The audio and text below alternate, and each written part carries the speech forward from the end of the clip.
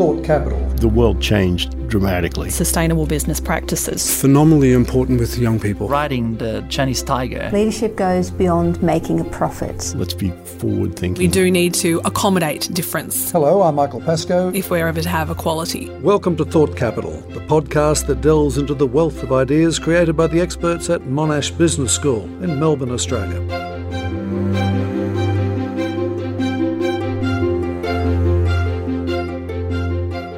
Charisma matters, how we look still matters, because how we think about leadership is still white male driven, and that's something that we need to address and we need to change.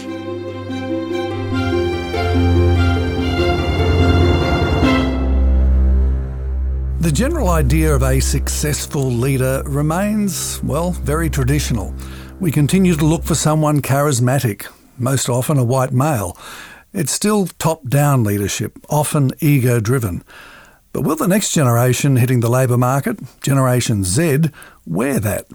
To talk about leadership and the next generation is Dr. Nathan Eva from the Department of Management. Welcome, Doctor. Thank you so much, Michael. Pleasure to be here. From the churches to the Banking Royal Commission, conventional leadership's taken a beating. Some heads have even rolled amidst calls for cultural change. But traditional authoritarian leadership remains the rule. CEOs of the major companies perhaps becoming celebrities. Why? We're drawn to charismatic leaders. We love it. And there's plenty of research to demonstrate that if you talk about things in threes, if you change the pitch of your voice, in how you look and how you signal out to people, has an influence on how we think about leaders. Charisma matters, how we look still matters, because how we think about leadership is, as you said off the top, is still white male driven. And that's something that we need to address and we need to change. How? I don't know if there's necessarily an answer to that, but we are moving forward and we are having positive growth. We're seeing gender diversity, race diversity, nationality diversity, sexuality diversity within the C-suite, within senior managers, which is fantastic. It's demonstrating to people out there that there is an opportunity for them to go and lead. We're also getting much better at training leaders and how we're developing leaders within MBA programs, within organisational programs and undergraduate and high school programs as well. We're talking about ethics a lot more, transparency, and we're talking a lot more about values and what we value as leadership. There are a host of things that we're all trying to do to make sure that the leaders for the next generation are better equipped than what they were 10, 20, 30 years ago. Does the top-down leadership style persist because it's easiest? 100%. It's still very effective and it's the easiest thing to teach in a MBA classroom. It's this whole idea of teaching it's us versus them. And I have not seen a better example than President Trump. You are either on his team of winners who are making America great again, or the losers side with the fake news media, the radical Democrats who are trying to tear America down. It creates a very, very clear divide that you're either with us or against us, and whoever is against us is your enemy, and it's your job to take that enemy down. Top-down leadership is also known as authoritarian leadership. Authoritarian leadership is popular because it makes us feel like there's someone in charge. Frances Feenstra is an organisational psychologist and the Director of Management and Leadership Consultancy, People Measures. So Donald Trump, for instance, will say, leave it with me, I will build a wall, I will fix our problems. Rather than say to the nation, well, we might have to have a conversation about how do we share wealth on this continent? How do we deal with people who have nothing and who sit next door to us who seem to have so much? How do you have a conversation about gun control in the States? That is a pretty difficult thing to do. And in order to do that, you need to stick your own neck out and say to people, I don't have all the answers, but let's talk. We're not comfortable with that. So somebody who says, let's not talk, I'll make the decisions and life will be better, well, that makes us feel better, even though it, in the long run, it's not probably going to work. When you look at the corporate scandals and crises that are going on, this is the most common leadership approach that we see going on through here. We've seen it with Enron, we saw it with the global financial crisis, and we've seen it with the banking sector crisis as well. When you create an us versus them, this competition mentality takes over. The them become not real humans. They don't warrant your love, care, compassion, anything like that. So whatever goes. And that's an us versus them, even within the organisation, though. Once you have that competitive setup within your organisation, doesn't that of itself prevent servant leadership? Because it only works if you can trust people. If you look back to the Enron, great documentary, The Smartest Guys in the Room, they talk about, if I could get a bonus by stepping on the throat of someone next to me, I'm going to do it. I'm going to jump on his throat. And you see it with The Wolf of Wall Street as well. The exact same idea that if we create a culture of competition within our organisation, of course things like servant leadership or ethics can't thrive, because we are thriving on competition and we're thriving on trying to take down the person next to me so I can get that corner office. While there may be more diversity in the C-suite, the CEO may be a minority female, but could still be a top-down manager. Is the actual nature of management necessarily changing? There are a lot of pressures for non-white males to lead in those particular ways. But I am encouraged by, we had Gail Kelly, the former CEO of Westpac, and the amazing work that she was doing through there. There is some really nice examples of how leadership is changing. And it's not just necessarily by putting a woman at the top or putting a minority at the top, that this needs to be a more holistic society change to leadership and also what we accept as good leadership. Leadership top-down, it's kind of worked for a few thousand years, hasn't it? There are good and bad things about top-down leadership. The issue is that it's giving us some short-term gains, but there is an issue with this long-term nature. We are seeing these cons coming through. Employees are being sacrificed at the altar of profit. When things are going wrong, employees are the first ones to show the door. And the other thing is that it's all about the leader, that it's all very leader-centric. The employees are ignored in these models of leadership, and often employees are seen as interchangeable rather than being an integral part of the organisational system. We celebrate leaders because they look good on magazines, because we love going down to, we love thinking about it as Steve Jobs has changed the world, Bill Gates has changed the world. Well, actually, there is a suite of people behind them helping them do this and deliver on this, and they're often forgotten in these top-down models of leadership. Frances Feenstra, what does a great leader look like?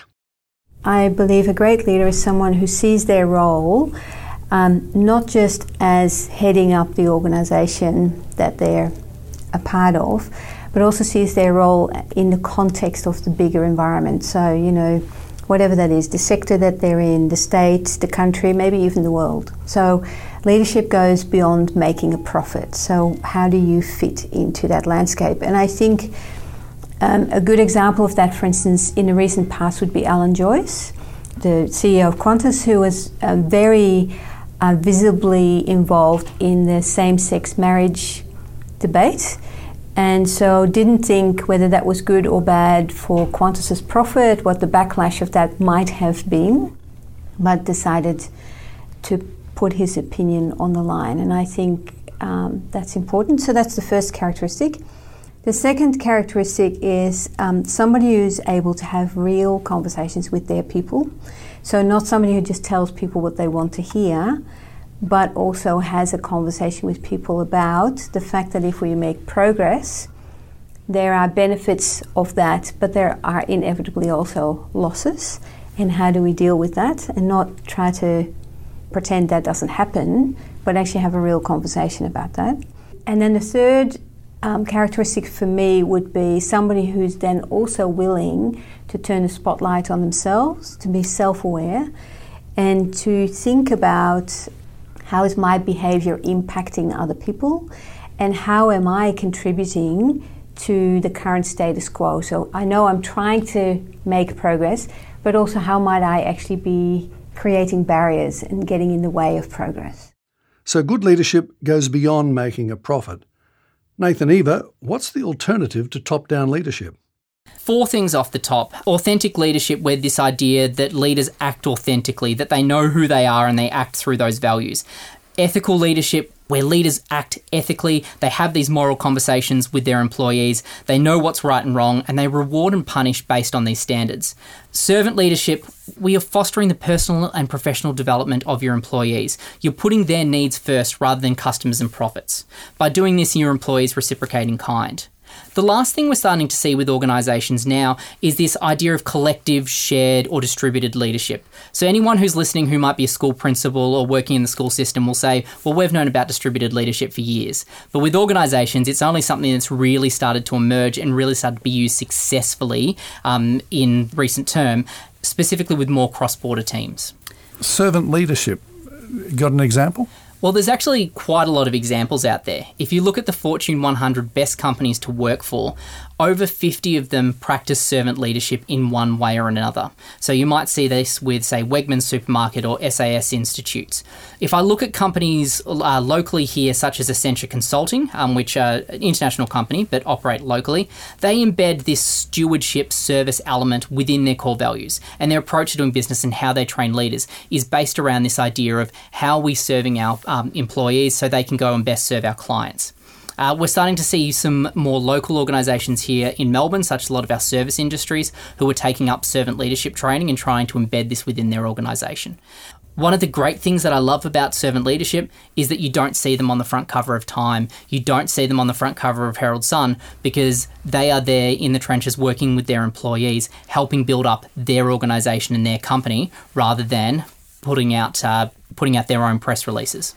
If we're to change the nature of leadership, the style of leadership, to change what's being taught in business schools, doesn't servant leadership have to demonstrate and be measured to provide better productivity, better remuneration, promotions, etc.?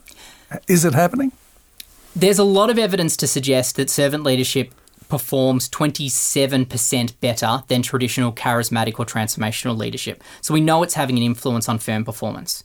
The one thing I do want to say here is that it's a long-term prospect, that you're investing in your employees and the employees are going to grow, they're going to develop, you're going to create a culture which is then going to be good for your customers.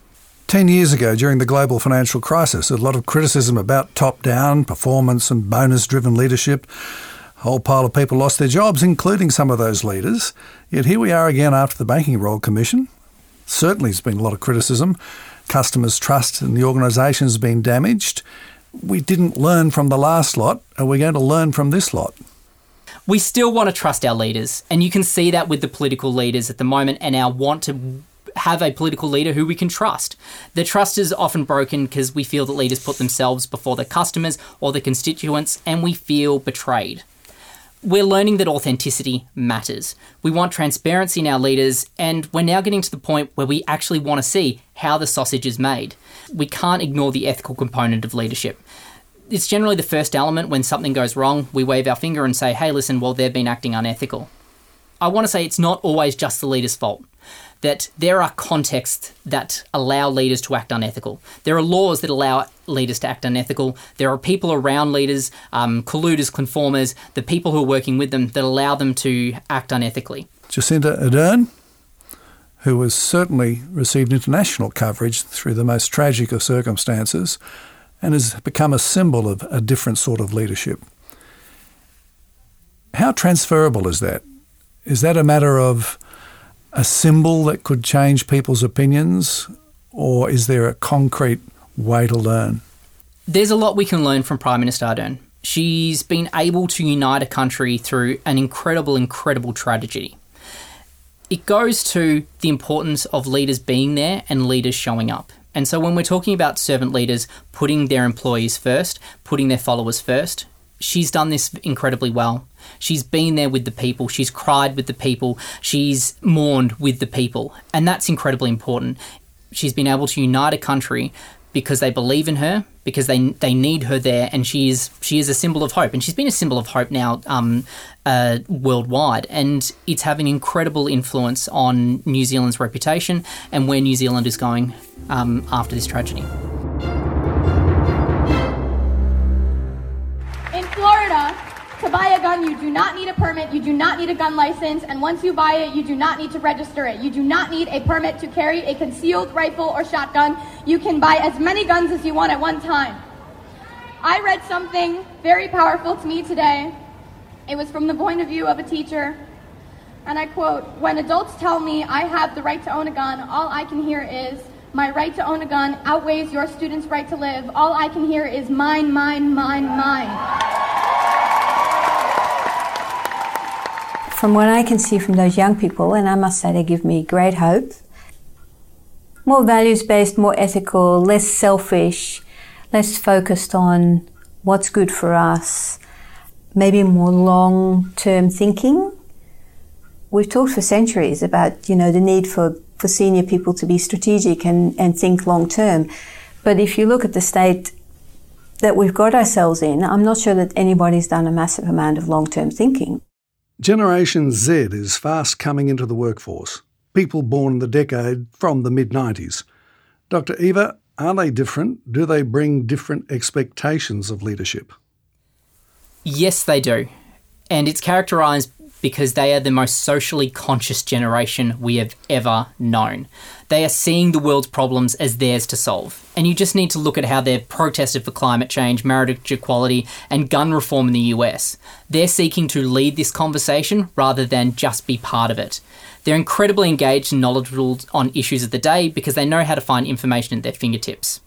They have the understanding that we never had growing up about what is going on in Syria, what is going on in Venezuela, that they're able to rally to these particular causes. Also, the education system they're growing up in is much better than what it has been in the past, so they're getting a lot more access to diverse opinions and new information than we've ever had. It means that they're a very complex generation to lead. Is it dangerous to generalise about the generation, though? Yes, it is tough to generalise an entire population, and the part of Generation Z that we're understanding are the active part of this generation who want to be out there and being activists and entrepreneurs. The big difference there between Gen Y and Gen Z is a what's in it for me, what am I getting out of it, this whole Gen Me.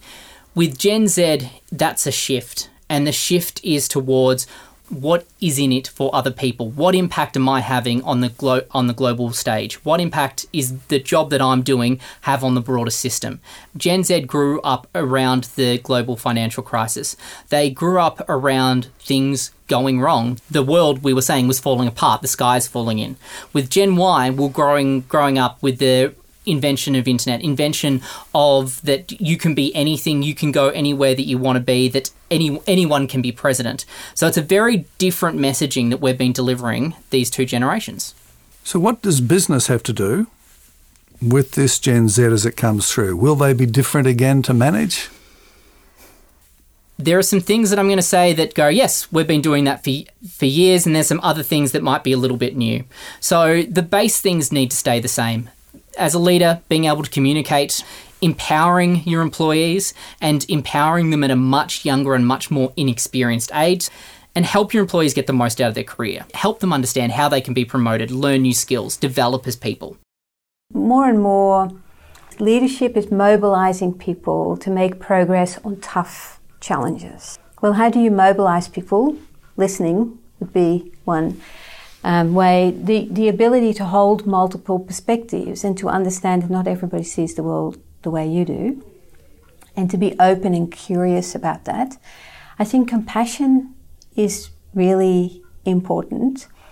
So compassion, listening, holding multiple perspectives, being resilient and holding steady when you're asking people to do things that are uncomfortable are all really important characteristics. Dr. Nathan Eva, Gen Z plugged in from birth. What has that done to their relationship with technology? Has it changed their minds? We do know that attention spans are becoming shorter, but we do know the ability to switch tasks and switch focuses are much better for Gen Z than what they have been in previous generations. So this idea of having to innovate and being able to switch minds from how am I innovating to business as usual is going to be a lot easier for Gen Z than what it has been for a Gen Y or a Gen X. And it's funny that we keep categorising Generation Z as, they're plugged in, therefore we have to give them things online. That everything with Gen Z seems to be around, how can we cater for them online? They also do crave this face-to-face conversation and that want to work with managers and work with people. Yes, they're digital natives. Yes, they're better at working online, but that doesn't mean that there aren't the person-to-person elements. Human contact meetings are very important for Generation Z. These digital natives are going into a pretty tough technological jungle. They're being threatened with AI to take their jobs before they even get them, with robots. How they handle it? We do know that leaders are safe, that we're still going to need people who are good at managing people. And those skills are very important. And we need to remind young aspiring leaders that they continue to work on these skills. A surgeon doesn't wake up one morning and say, I'm good at surgery. An accountant doesn't wake up and goes, I'm good in accounting. They make mistakes, they learn, they develop. And that's very, very important for future leaders out there within Generation Z and within other generations as well, that we do need to continuously get better. A big part in going back to the top is that ability to say, I was wrong, I don't know everything. With the increase of AI, with the increase of robots, we cannot be expected to be across everything. Leaders need to be good at managing people. They don't need to be good at managing robots. We have robots for that. Thank you, Nathan Eva, for talking to us, and thank you, Frances Feenstra from People Measures, for sharing your thoughts on leadership.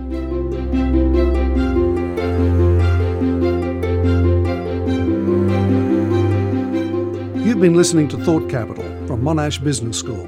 You can find more episodes on iTunes, Spotify and Stitcher, or wherever you listen to podcasts. This episode was produced by Tina Zanu, editor is Nadia Hume, sound production by Gareth Popplestone. Executive producer is Helen Westerman. Thought Capital is recorded at Monash School of Media, Film and Journalism.